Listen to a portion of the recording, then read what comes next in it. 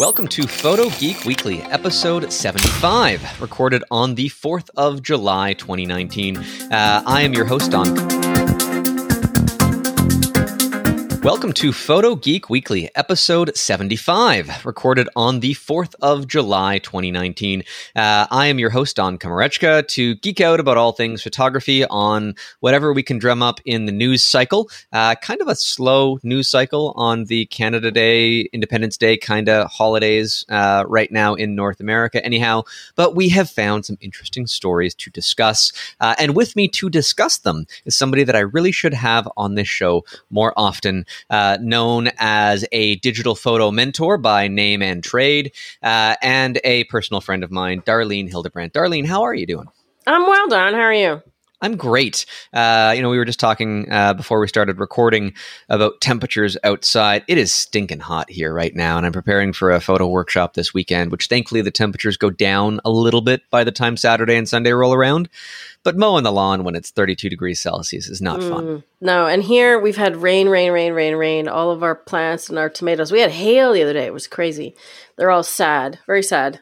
Yeah, well, I can imagine. Tomatoes love heat, and thankfully, well, we now have it here. It's been a weird spring. I still have columbine that are blooming in the yard, and irises, and that's usually well done into the spring. It's very weird. Yeah, it's very weird. It's weird, but hey, it gives some great opportunities for my students coming in on the weekend to photograph things that are normally out of season. So, and fireworks tonight in the States. So happy Independence Day for our American friends. Yeah, we had, of course, our Canada Day celebration a couple of days ago, and our city waterfront has an air show that they do, I think every other year now. It's becoming a consistent thing. So we had the snowbirds flying by, and always a great thing. My daughter sees them from our window, so she was just running back and forth across the house, seeing these cool planes flying in formations over our backyard.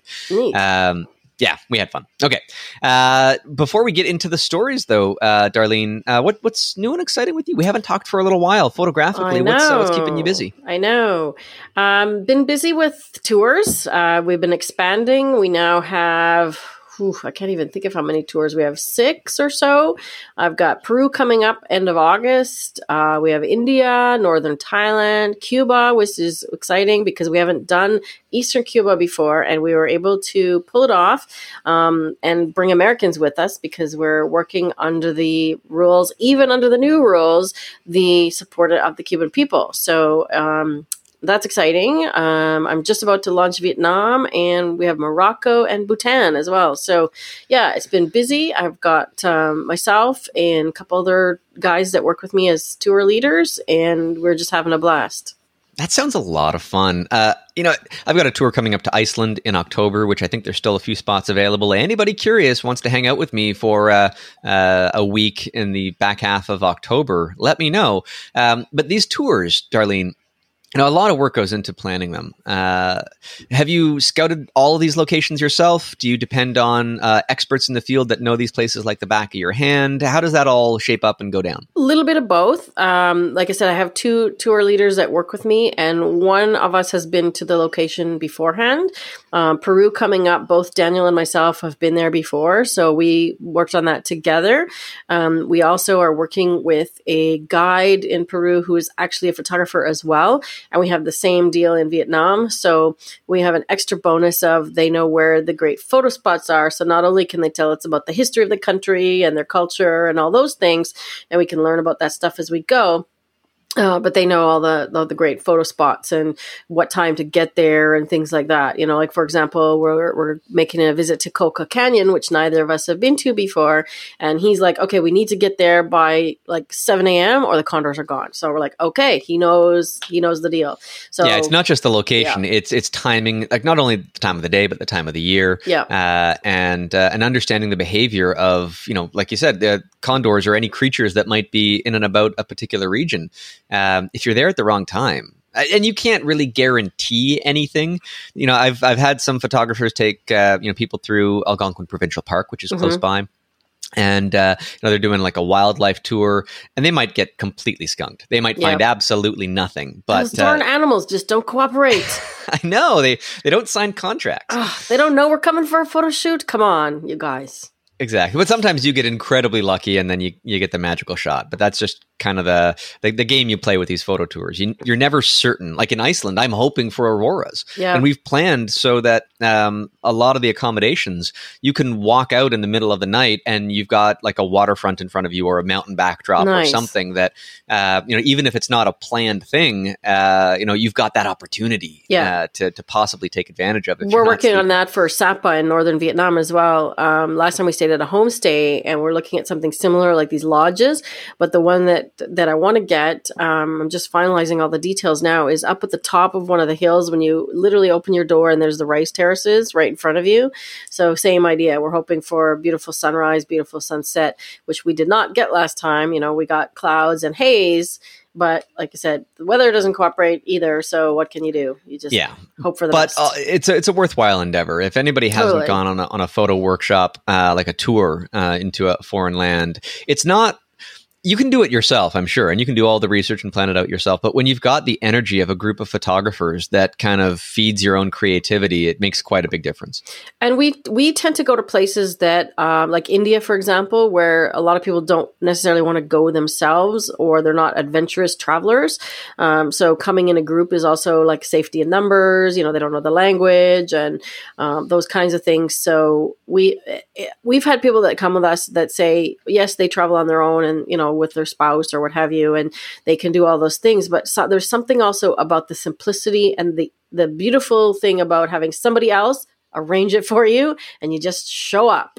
Right? And you don't have to worry about any of the logistics. Your mind is firmly in just a photographer mindset. And we'll be there to help you get great photos.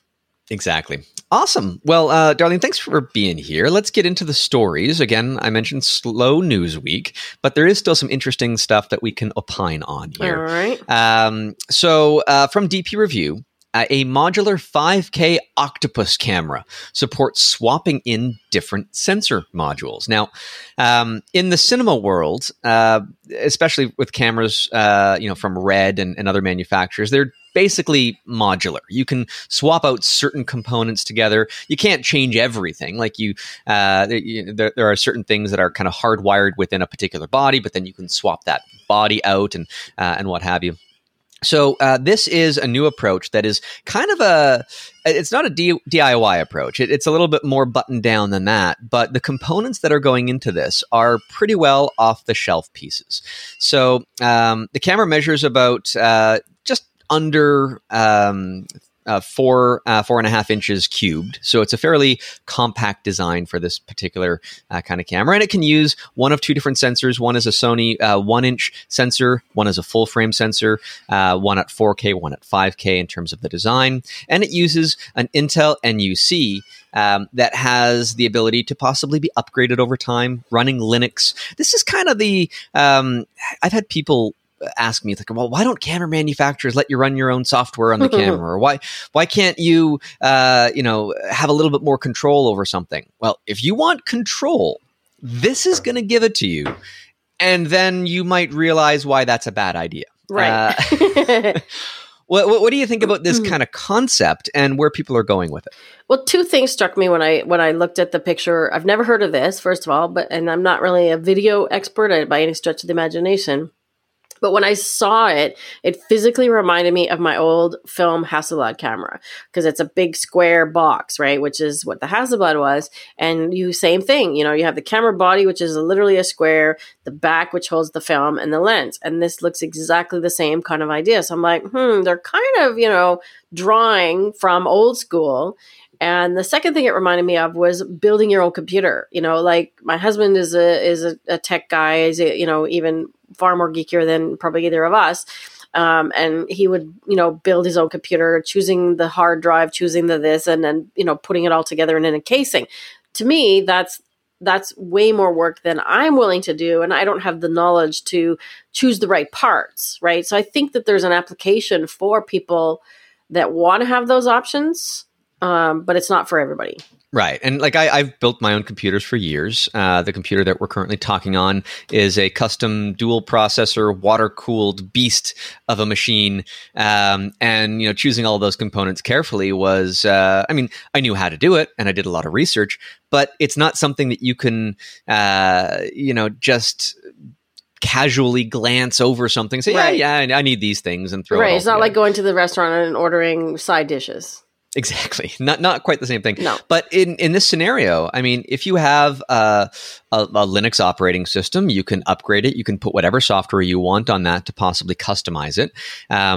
Effectively, what I can assume that they're doing is taking basically a data dump off of the sensor, so raw data, and pumping that onto whatever internal storage device it has. That's the purpose of the computer inside of this thing.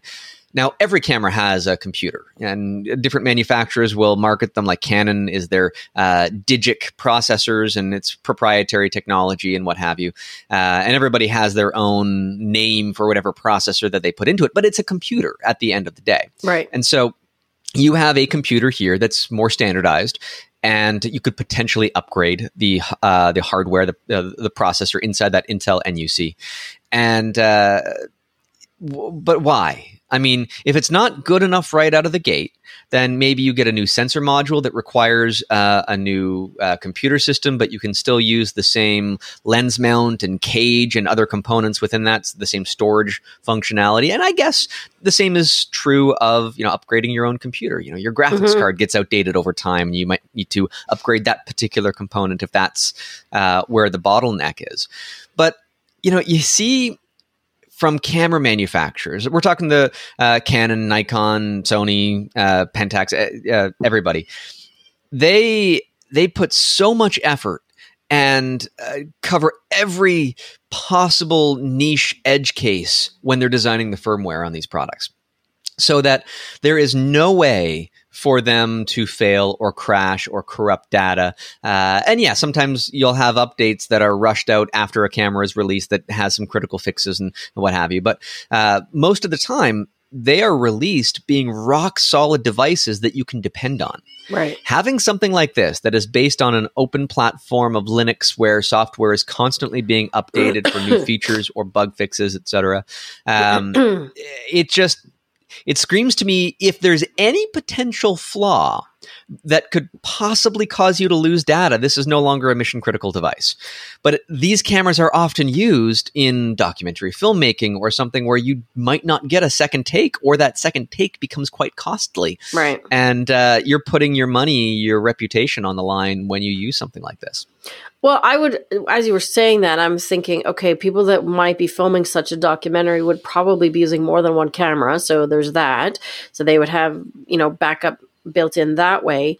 But there would also be, I would imagine, less support for this type of thing. If you're buying the modules and you put it together, who's going to help you with this if it goes wrong, right? Like you said, Canon does all the R&D. Even just my MacBook Pro. I mean, like, my laptop is, it's actually 5 years old, and I've replaced the fans, I've replaced the hard drive, and I've replaced the battery, but the actual, guts of the thing that runs the everything is still the original, and it's solid, and I'm a Mac fan girl. I love my Mac, but I don't think I would ever want I wouldn't do what you did. I wouldn't get a tricked out computer, because that's not my wheelhouse. Well, and when something breaks, it's on you. And you kind of alluded to that. Like, if I'm building something that is on the edge of what is possible technologically, being water cooled, there wasn't a lot of airflow. So the memory, the RAM was starting to overheat. So I found some heat sinks for that actually have little heat pipes and these giant heat sinks that come out so that it dissipates the heat better. And I'm solving problem after problem that, if this was an engineered commercial product from some manufacturer that had readily built it, they wouldn't have those problems. You as the end consumer wouldn't see any of those issues. You'd be calling support and saying, warranty. Well, exactly. And I don't have maybe the individual components have warranties on something like this, but not the unit as a whole. And that's another good question about this one. If you put these together in a manner that maybe they don't recommend, then what happens to your warranty? Exactly. So I don't. This is not the kind of thing for everybody, but it does reveal some interesting possibilities for tinkering, especially because you've got on this output, you've got Cinema DNG 12-bit raw footage that is going to be offloaded, and that could be very useful for certain people, specifically at what we can assume is going to be a less expensive price point than a higher tier one kind of device from Red or some other manufacturer.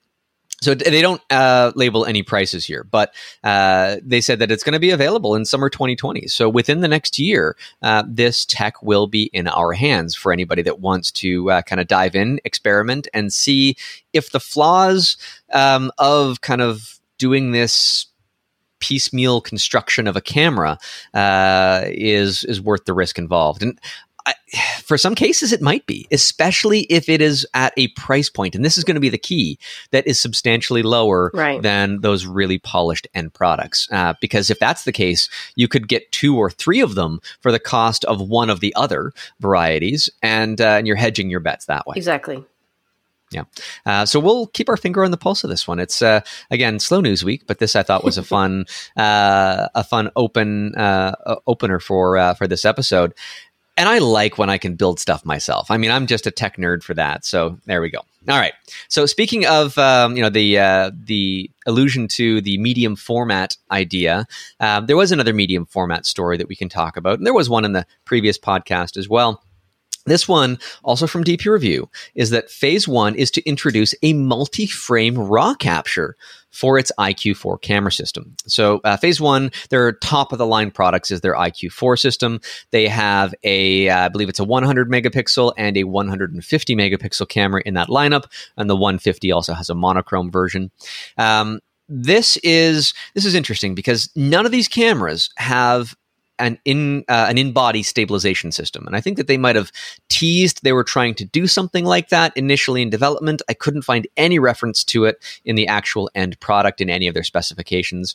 So when you think of a multi-shot mode on a camera, you think about it typically in 2 ways. One way is where the Micro Four Thirds and, of course, Panasonic with their S series cameras now in the full frame world will shift the sensor around using that in-body stabilizer to create an image that's 4 times the resolution of just a single shot. So I'm shooting with the S1R right now. A 47 megapixel camera becomes a 187 megapixel RAW image, which is useful for certain things. On the other end, there is Sony that will use a multi-shot mode to keep the same resolution of the camera, but effectively, every photo site now is not just a red, a green, or a blue. It's a red, a green, and a blue, which improves the quality a la Sigma's Foveon sensor technology. But you can't do either of those things if you can't move the sensor inside the camera body. So how then do you improve the quality when you're taking multiple shots? Simply by averaging things out, which is what Sigma has done in their super fine detail mode in their cameras in the past. And I think it's the only option that Phase 1 would have had at their disposal with this current crop of cameras. They're improving the quality of their product after release, which is commendable. And I'm glad that many manufacturers are doing this. But this is a steeper race now in the medium format world than it has been in the past with, of course, Hasselblad and now Fuji, all at slightly different sensor sizes, mind you, but it's still what I would consider medium format. Is this enough to keep people on board for the medium format realm? And do you think that there is still a huge market for the R&D to push forward very rapidly like we see with the smaller sensor cameras? You know, it's interesting because I remember talking with my Kodak rep, I want to say 20 plus years ago. And he said, because this reminds me of something very similar in terms of the history of photography. At the time, I mean, it was all film, right? And he said Kodak was shifting away from the pro market to the amateur market because at the time, 35 millimeter film cameras were becoming more and more popular. 35 millimeter film was the big thing, and they were selling a lot more of it. And also they were focused on things like, X-ray technology and things like that. So the pro market, the professional photographer market was a very small percentage of their business. We all know where Kodak ended up, but I'm wondering about this issue here. So the medium formats and these super high-end, super high resolution cameras, I think because so many people have cameras now, I think that's a small percentage of the market. So I think we're seeing the same kind of thing happening here. So I don't know how wide of an application this is going to have. Like, I don't know anybody in my circles that isn't a professional that would go for that kind of camera or need that resolution. I don't. Well, and here's the thing too. If you want a 150 megapixel image because your client has demanded that of you, then you've got to have the tools of the trade to accomplish that. However, a lot of those clients, they're not going to be asking you for action shots at 150 megapixels. I mean, some of them might, and this would be the perfect product for that. But even the high resolution modes on something like the Lumix S and S1R, they hit above that megapixel threshold. Of course, you have to have a static subject, mind you, but for product photography, even for some more static portrait photography where you're not blowing somebody's hair around in the wind, you could conceivably get away without having this kind of a camera body. So the manufacturers have to make them more palatable. They have to add extra features. They have to do something to add value to the product that you are that you're buying into. But it's always been a niche market. The digital medium format world, when we had Leaf and Mamiya and other manufacturers, even scanning backs, you could, I've even seen people do a DIY job where you can take a flatbed scanner and make that into the back for a large format camera. Now, there's a lot of fun and interesting tricks, and that's even been commercialized to some degree. But how many of these units do they actually sell versus what the R&D cost is? That's why these cameras cost more than a luxury automobile in most cases. I'd rather pay down my mortgage than buy one of these because I don't think I would get a significant return on investment. Do we know the price point on this one? I remember seeing prices on these cameras around $50,000, but I don't know. There's nothing in this particular article right now. That's a mortgage. Seriously. Exactly. But I was thinking that, if somebody didn't have that kind of big pockets, you could do a sort of pseudo panoramic image, or like a megapixel or a gigapixel, or that's the one like a gigapan where you take multiple shots and stitch them, or you could do like a Brennizer method and stitch things together, right? Without spending $50,000. And there's a company called Gigamacro that I've talked to before that they have a two-dimensional kind of moving array where you can take a grid panorama of artwork or specimens in a museum and do focus stacking because it'll move both X, Y, and Z. And there's equipment out there that would use much more rudimentary cameras than this to accomplish substantial goals. I guess the point of this discussion is when you have cameras like the IQ4, or anything within the system. Of course, it's not just as you know from the medium format world, it's the back, the body, the lens. Often the viewfinder can be a separate component as well. They are modular, just like our first story. When you have something, even just the back from one of these at that price, is Fuji stealing so much market share? Is the high resolution modes stealing more and more market share? That yes, you can add extra features to these cameras, but at this price point, can these products continue to exist from the manufacturing standpoint of not having enough sales to result in a proper return on investment? It's a good question. Yeah, it's a really good question. And neither of us have the answer to, but it is a question we can ask. Well, I mean, let's look at Hasselblad, for example. Like Hasselblad has come from that world of medium format from years ago. I told you when we were talking about this by email, I have a Hasselblad in my closet.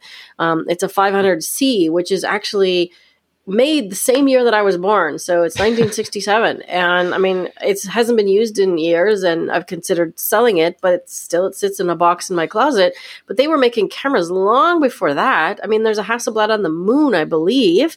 And look at what they've done. Hasselblad is now, they're owned by DJI. They have mirrorless cameras, They have the mirrorless market and they're competing in that space, but they're owned by DJI now. And I think that's an important consideration, is that their new parent company has oodles of cash in a slightly different market. And yes, they can combine those together.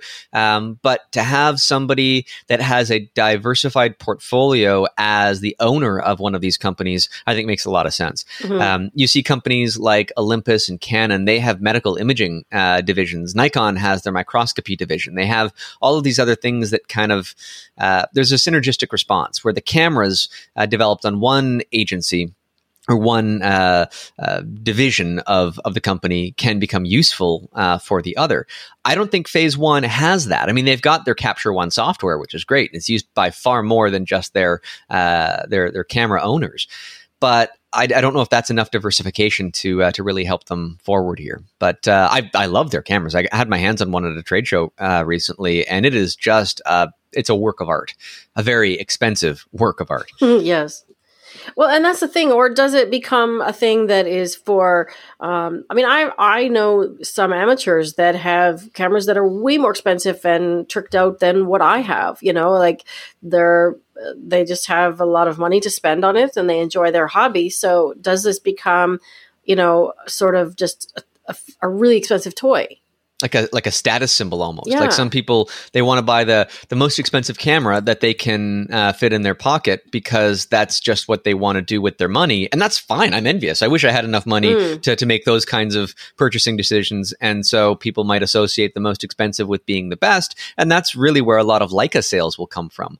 And yeah, I don't want to get hate mail from Leica owners. I have some Leica lenses and they're really beautifully engineered products. But you also have a price point that is higher than the value proposition.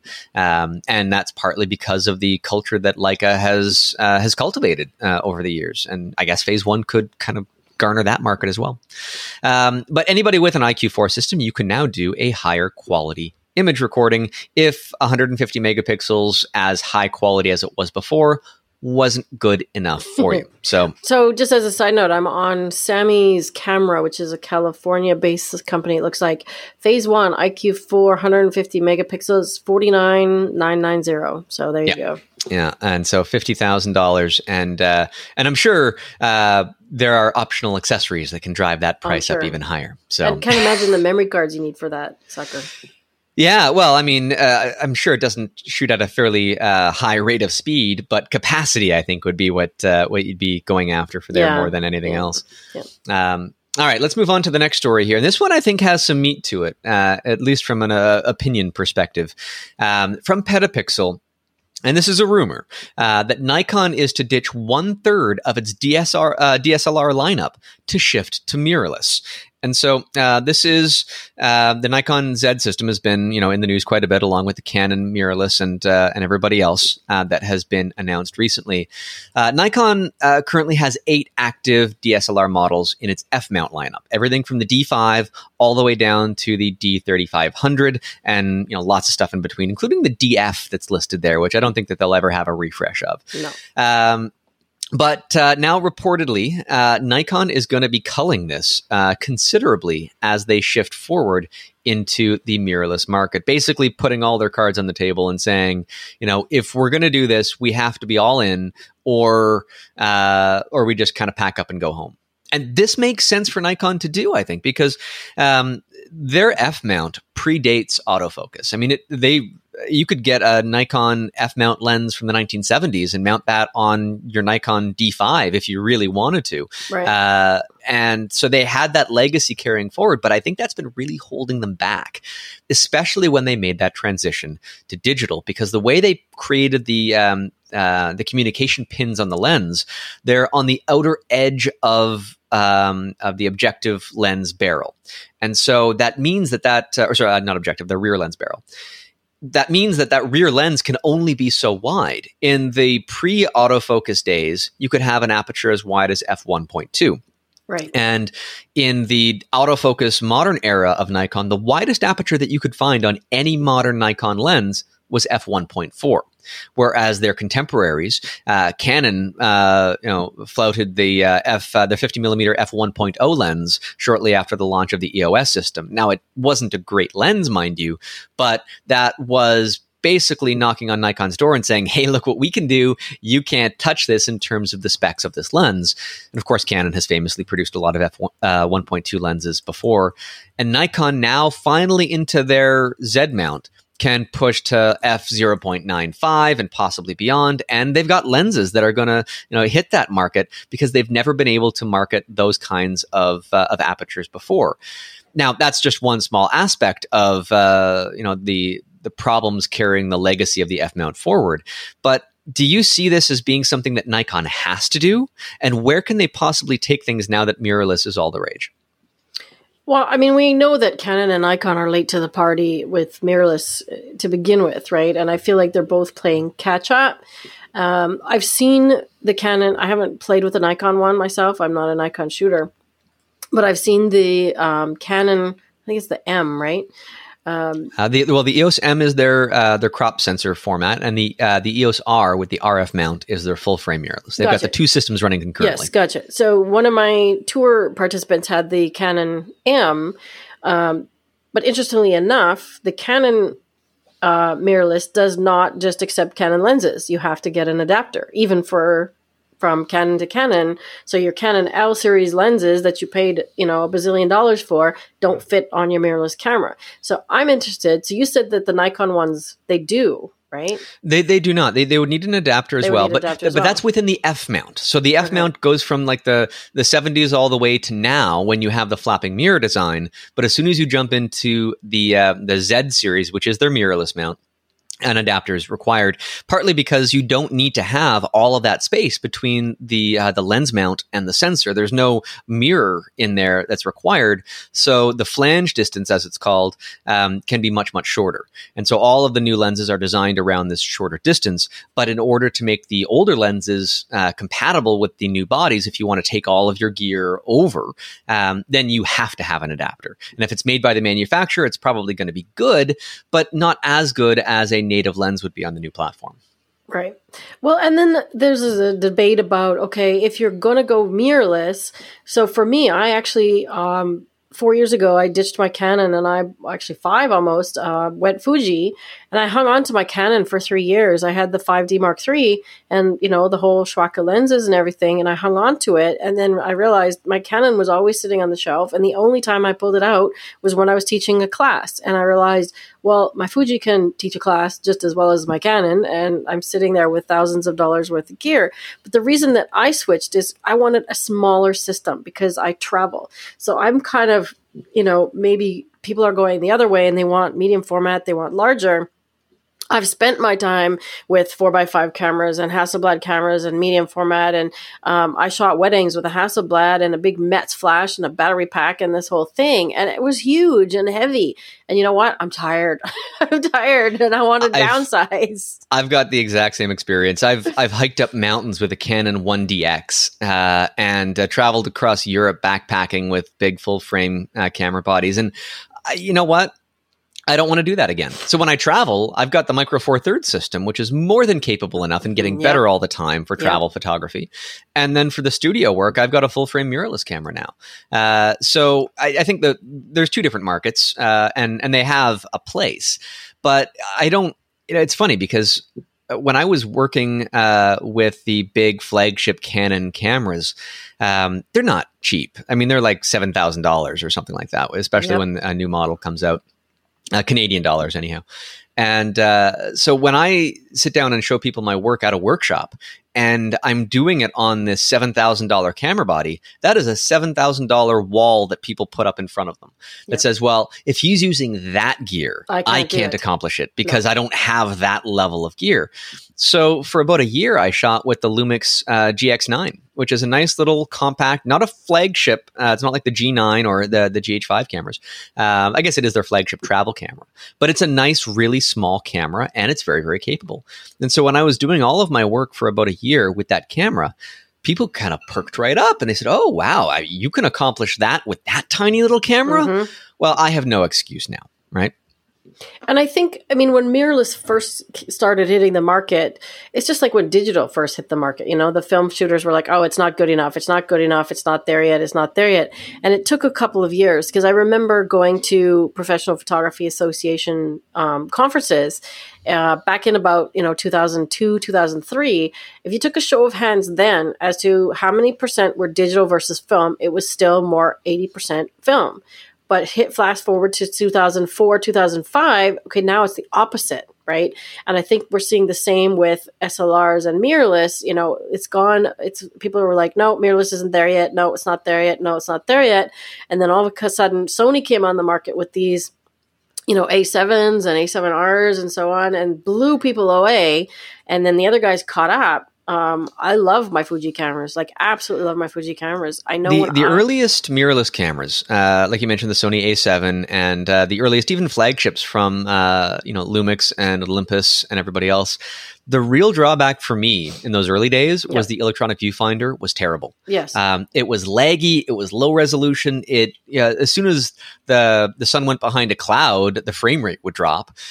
These things were not great, and it was the bottleneck in terms of the enjoyment factor of using these cameras. That was the one thing that slowed down everything for me. Yeah, that's you got to start somewhere.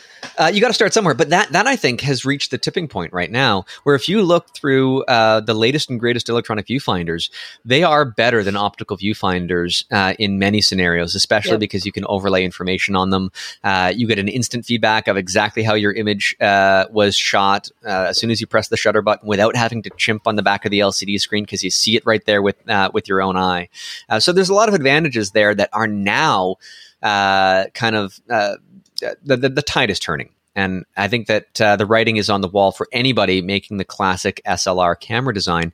But for Nikon and Canon, for that matter, I'm sure that their R&D cycle has cameras that are still going to come out with the flapping mirror design. And so Canon, whatever their replacement to the 1DX Mark II, Nikon, whatever the replacement to the D5 is, will probably be, and this is just me predicting here, it'll probably be on the classic lens mount, but they'll make a version of it shortly thereafter, within 1 year of the release of that product, for the mirrorless market. And that is a nail in the coffin, because that means that the pro market, that is the swan song. That last flapping mirror flagship camera will be the final big push of research and development into that market. Now, Canon did this with the EOS 1V, I believe, which was their last film camera, and they realized that everything was moving towards a digital workflow. So much so that you could even record the EXIF data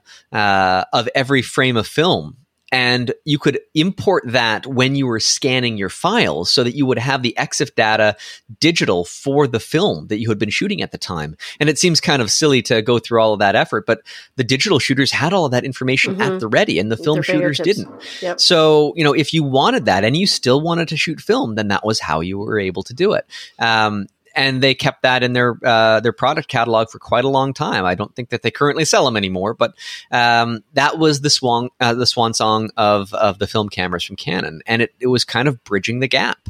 And I think that we are, within the next year or two, we're going to be seeing all of that happen, and the standard optical viewfinder will be a niche product, if anything, in the camera manufacturer's lineup.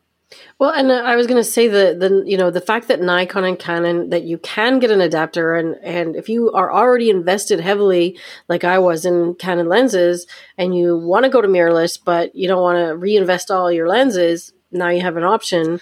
Just get the adapter. Right. Especially some of the most expensive lenses are telephoto lenses, right? Yep. And you can see like really big price tags on those guys. There's no real benefit to having, aside from maybe better autofocus from new algorithms and what have you. There's no optical benefit of having a lens, a telephoto lens designed for a mirrorless platform. There is optical benefits for wide-angle lenses, because the rear element can be closer to the sensor. That makes a lot of sense. But for a telephoto lens, the rear element is often far inside the lens barrel itself. So having a shorter flange distance doesn't make that lens design any better. So if you want to take those really expensive, the lenses you invested in, that you wanted to last your career sort of thing, you can easily take them over to these new bodies. Yep. And the thing is that the mirrorless ones, I mean, I've seen some of these Sony lenses that have just come out now. They're huge. So the mirrorless lenses aren't any smaller. If you want a lens for wildlife, you're still going to be paying, $4,000 plus, and you're still going to have a 6-pound lens. Because the image circle still has to be the same size, right? So if you have a 36 by 24 millimeter full frame sensor, then the lens, the optics in front of that, there are some caveats where it might be able to be slightly smaller based on lens design, but especially for those big lenses, it's not going to make any meaningful difference. If you want to have that same approach, I mean, yeah, you can go with the Olympus, what is their new gripped flagship, the EM1X. that if you put a telephoto lens on that, well, yeah, sure. A 400 millimeter lens on that thing is going to be much smaller than a 400 millimeter lens on a full frame camera. And the quality of those sensors is definitely getting there. Like if you were to take, I used the Leica 100 to 400 millimeter lens on my GX9 when I was traveling, and to have the equivalent of 800 millimeter focal length that I can carry along with me just in whatever man purse I was taking with me across Europe at the time, it was wonderful. It was very freeing. You're not going to get that freedom when you go full frame mirrorless because the lenses still have to be just as big. So caveats all around. But Nikon, I think that these rumors, they ring a sense of truth to them, because if Nikon sticks to their guns of the F mount, they will be overrun very quickly. Within the next 5 years, their market share is going to drop. So they have to kind of jump ship. And here we're seeing it happen.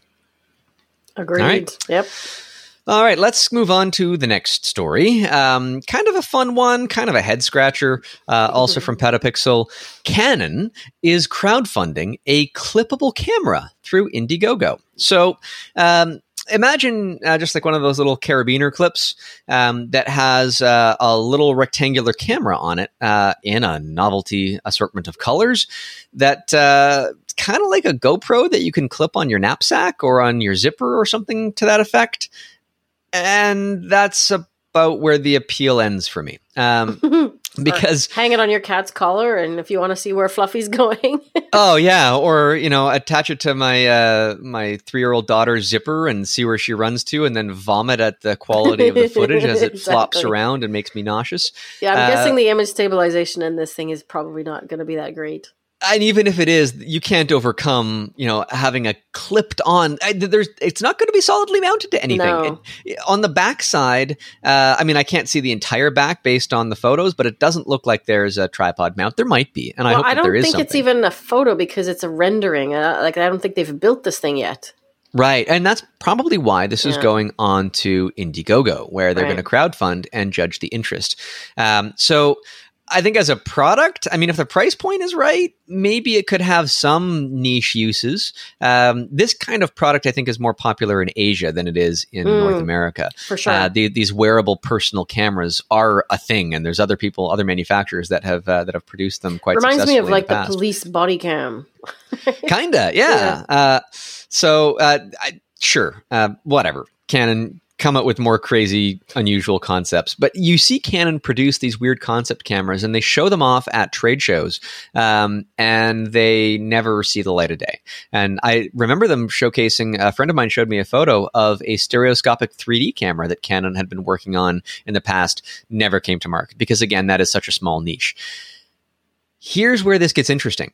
A large manufacturer like Canon using a crowdfunding platform like Indiegogo. It's not up yet. There's a page, and you can kind of sign up, and I guess you'll get some details when the campaign is ready to launch. I put my email address in, so I did too. I'm curious. I'm curious to see what this kind of comes out to. But if you have a large manufacturer that isn't certain if a particular niche product is going to have enough interest, why would you then take the risk in manufacturing it? Yes, Canon has done this in the past. They've had versions of their prosumer cameras modified for astrophotography.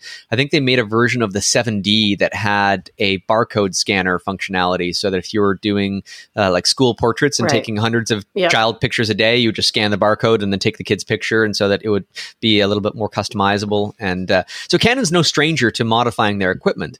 But for these strange niche products, this is actually great, because if I was interested in, say, like that stereo camera, because that's one of the things that has my interest is 3D photography, I would have pledged for a version of that camera, and that would have helped make it come to market. This is a marketing tool, not only gauging interest. So, I've got my book on Kickstarter right now, my macro photography book, and thank you to everybody that has contributed to that. It's above and beyond my wildest dreams, with about a week and a half left in there.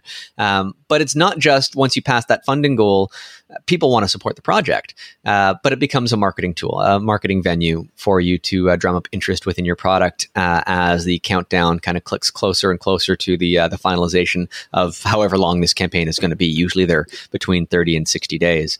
So if other manufacturers were to come out with products using the same mentality, we could have a lot more unusual designs, a lot more niche products that fit into very small segments of the photographic industry, like this wearable camera market, that I think would be kind of interesting. I would hope that other manufacturers like, who knows, Nikon, Sigma, Panasonic would kind of test the waters with this approach. Other smaller individual manufacturers, startups, have been using this for years. And I'm glad that the big guys are kind of taking note that this is a useful strategy. Have you ever done a Kickstarter yourself? I haven't. I made a calendar several years ago, and I sort of did like just a pre-order on my own, right? So basically, if I got enough orders, I built it. So it kind of the same idea. So I like their idea. I mean, I don't have a problem with the fact that it's Canon. Like, they still want to gauge interest before they invest their money in it. I'm curious to see. The biggest question I have is, what price point is it going to be at? If this thing is under $100, I'm in. Like, I'll give it a go for $100, right? Like, a GoPro is what? If you get, a top end one, you're paying $500-$600 for a kit or so on.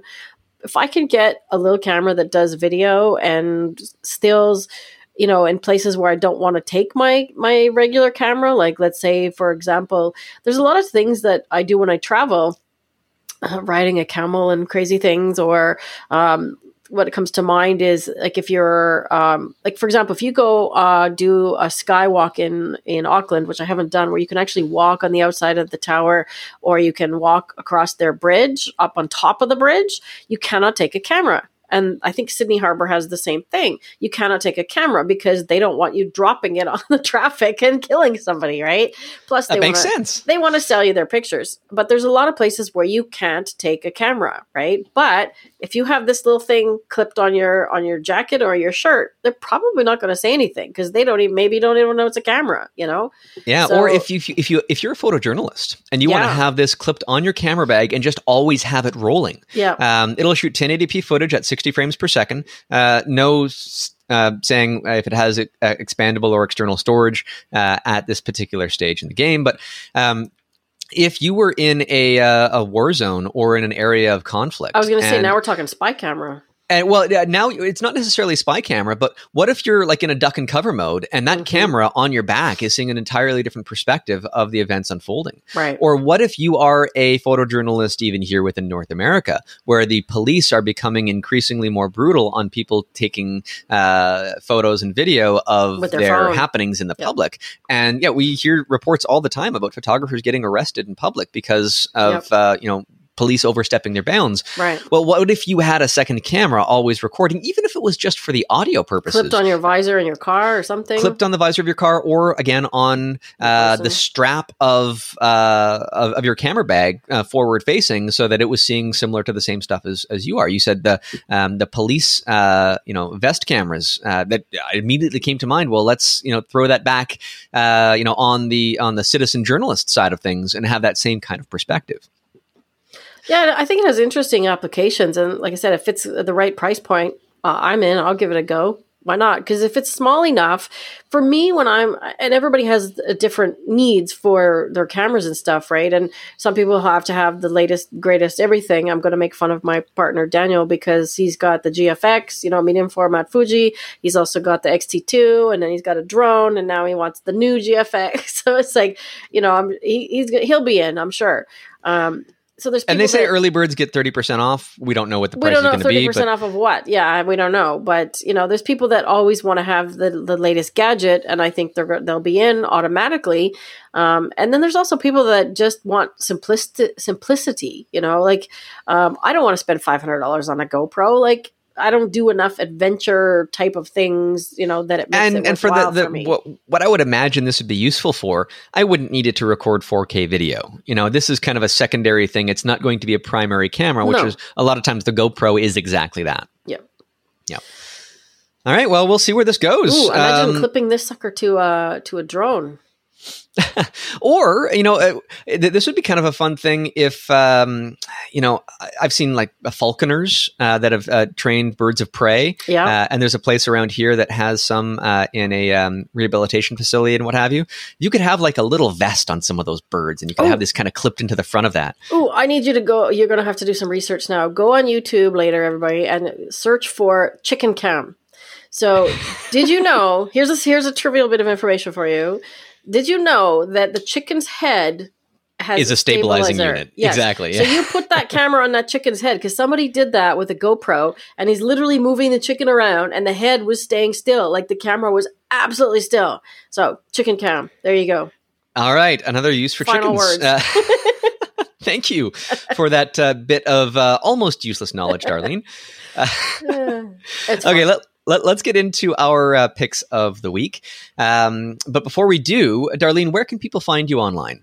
They can find me at digitalphotomentor.com.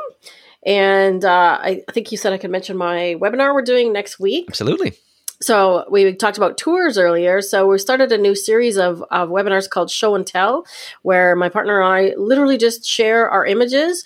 We've done one on India, and we're doing one on Peru coming up. And I've got a short link for you. So it's digitalphotomentor.com/Peru webinar. And sign up for free. Come and join us. Watch as we play around with our images and talk about stories of Peru. And if you're interested in coming to Peru with us, we have 2 spots left, and there'll be a special offer at the end. Awesome. And of course, you can find all of the links on social media to where people can find you at digitalphotomentor.com. If you want to follow the latest and greatest musings of Darlene, all the links will be there and in the show notes at photogeekweekly.com. We have a really active Facebook group as well. So if people want to just come and share images and talk about photography, I'll give you a link to the group as well. Perfect. Awesome. So let's get into the picks then. Darlene, what is your pick of the week? My pick is LifePixel, which does infrared conversions of cameras. So I upgraded my Fuji X-T1 to the X-T3 last fall. And my plan is to take the one and convert it to infrared because I've been meaning to do that for a while. And they are my conversion of choice. And they don't just do infrared conversions, they also do full spectrum conversions and ultraviolet conversions. Yes. And I've had cameras modified from them in the past, one for infrared. My favorite, and people might go back and forth on this, but my favorite is the 720 nanometer. That's the standard conversion. Because you have the option to play around with a little bit of false color. You can get some blue skies and you've got the nice white trees. Or you can make a solid black and white conversion, but it does have that nice infrared contrast to it. I also had actually a camera that I'm selling right now is a 1DX modified for full spectrum photography. So you can put a filter on the front of the lens that makes it just a regular camera again, or you can choose any infrared ultraviolet filter of your fancy and shoot with that. So this is kind of a fun thing, especially you mentioned your old camera collecting dust, right? Mm-hmm. Where, you keep it because, okay, well, I might need a backup. And then, 6 months go by and you haven't touched the thing and the batteries are dead. And you're thinking, well, it's just sitting there depreciating in value. I've got 2 options. I sell it or I do something else with it. And converting to infrared makes a lot of sense because you've got a parallel universe in your own backyard, in your own neighborhood. The same stuff that you think is boring and mundane in an infrared photo is just fascinating. Changes the game. Yep. And that's kind of what I was thinking is that I don't... For me, my backup is not the X-T1. Like when I'm traveling, my backup, I take my X100F, which is my little point. It's not really a point shoot. It's more of a rangefinder fixed lens Fuji, which I absolutely love for street photography. So that's my backup. And, barring they both fail on a trip, I got my phone. So I generally don't even pack the X-T1 with me when I go anymore. So if I convert it to infrared, I might need a bigger bag. How much do these conversions cost? I think it's about $400. I haven't looked at that exactly in a while. If you're going a flagship camera, it might be around that point. But if you're lesser cameras or smaller sensor cameras, the prices can go down, I think, to around $250. That sounds about right.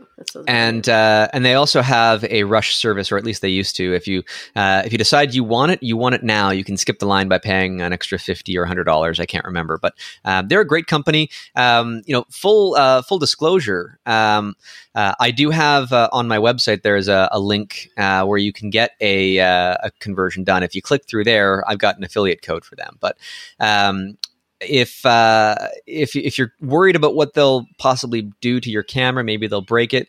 They own their mistakes, because when they converted my 1DX to full spectrum, I got it back, and there was a lot of weird lines running across the images. They realized that something had kind of come unstuck between the sensor and whatever logic board it was on. I sent it back to them.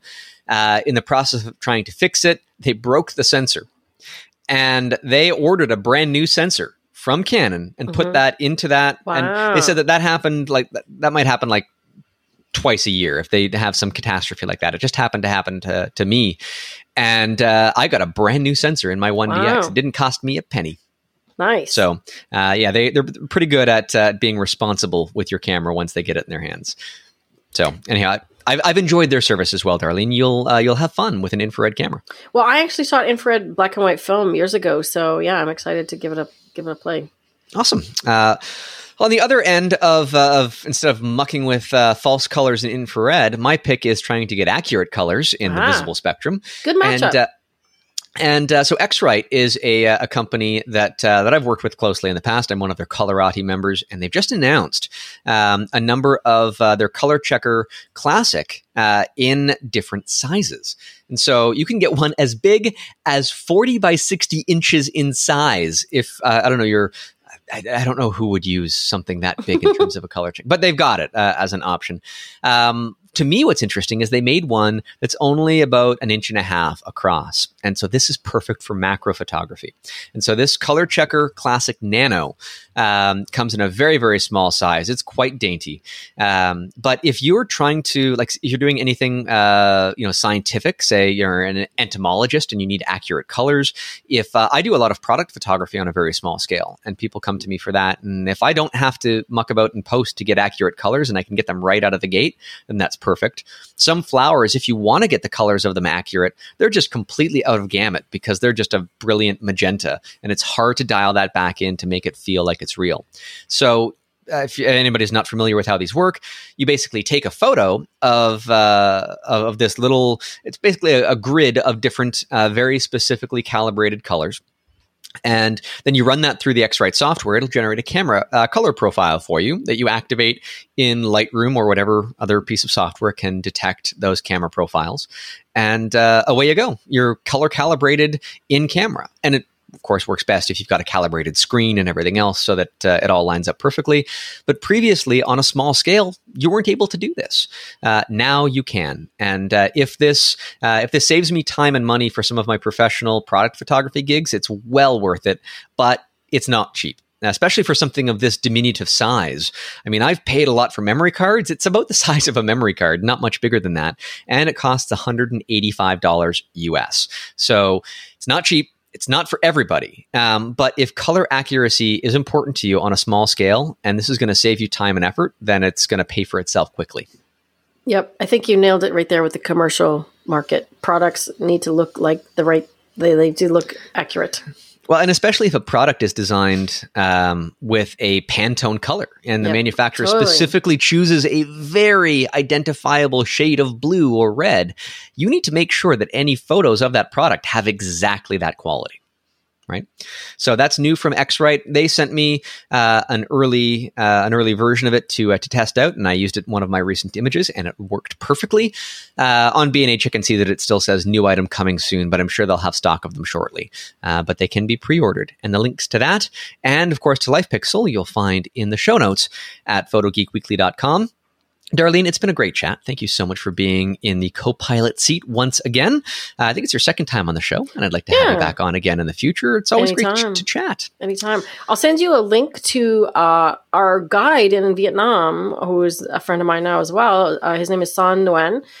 He's actually in the LifePixel gallery, so I'll send you a link to his gallery, and he's won some awards for his images. So, perfect! I'll make sure I get a link to that in the show notes along with LifePixel itself, because it's one thing to contemplate what infrared photography is like. It's another thing to see what a master of the craft can do with a converted camera to really inspire you. And he's got some in the full color and black and white. So yeah, his images are really cool. He was shooting some with his camera when we were there in April, and he came up with one at the lagoon we stayed at. Was stunning. You know, you get the white trees and the sky is really dramatic. I love it. Awesome. Well, thank you so much again, Darlene. And with that advice and with those links in the show notes, check those out and then get out and shoot.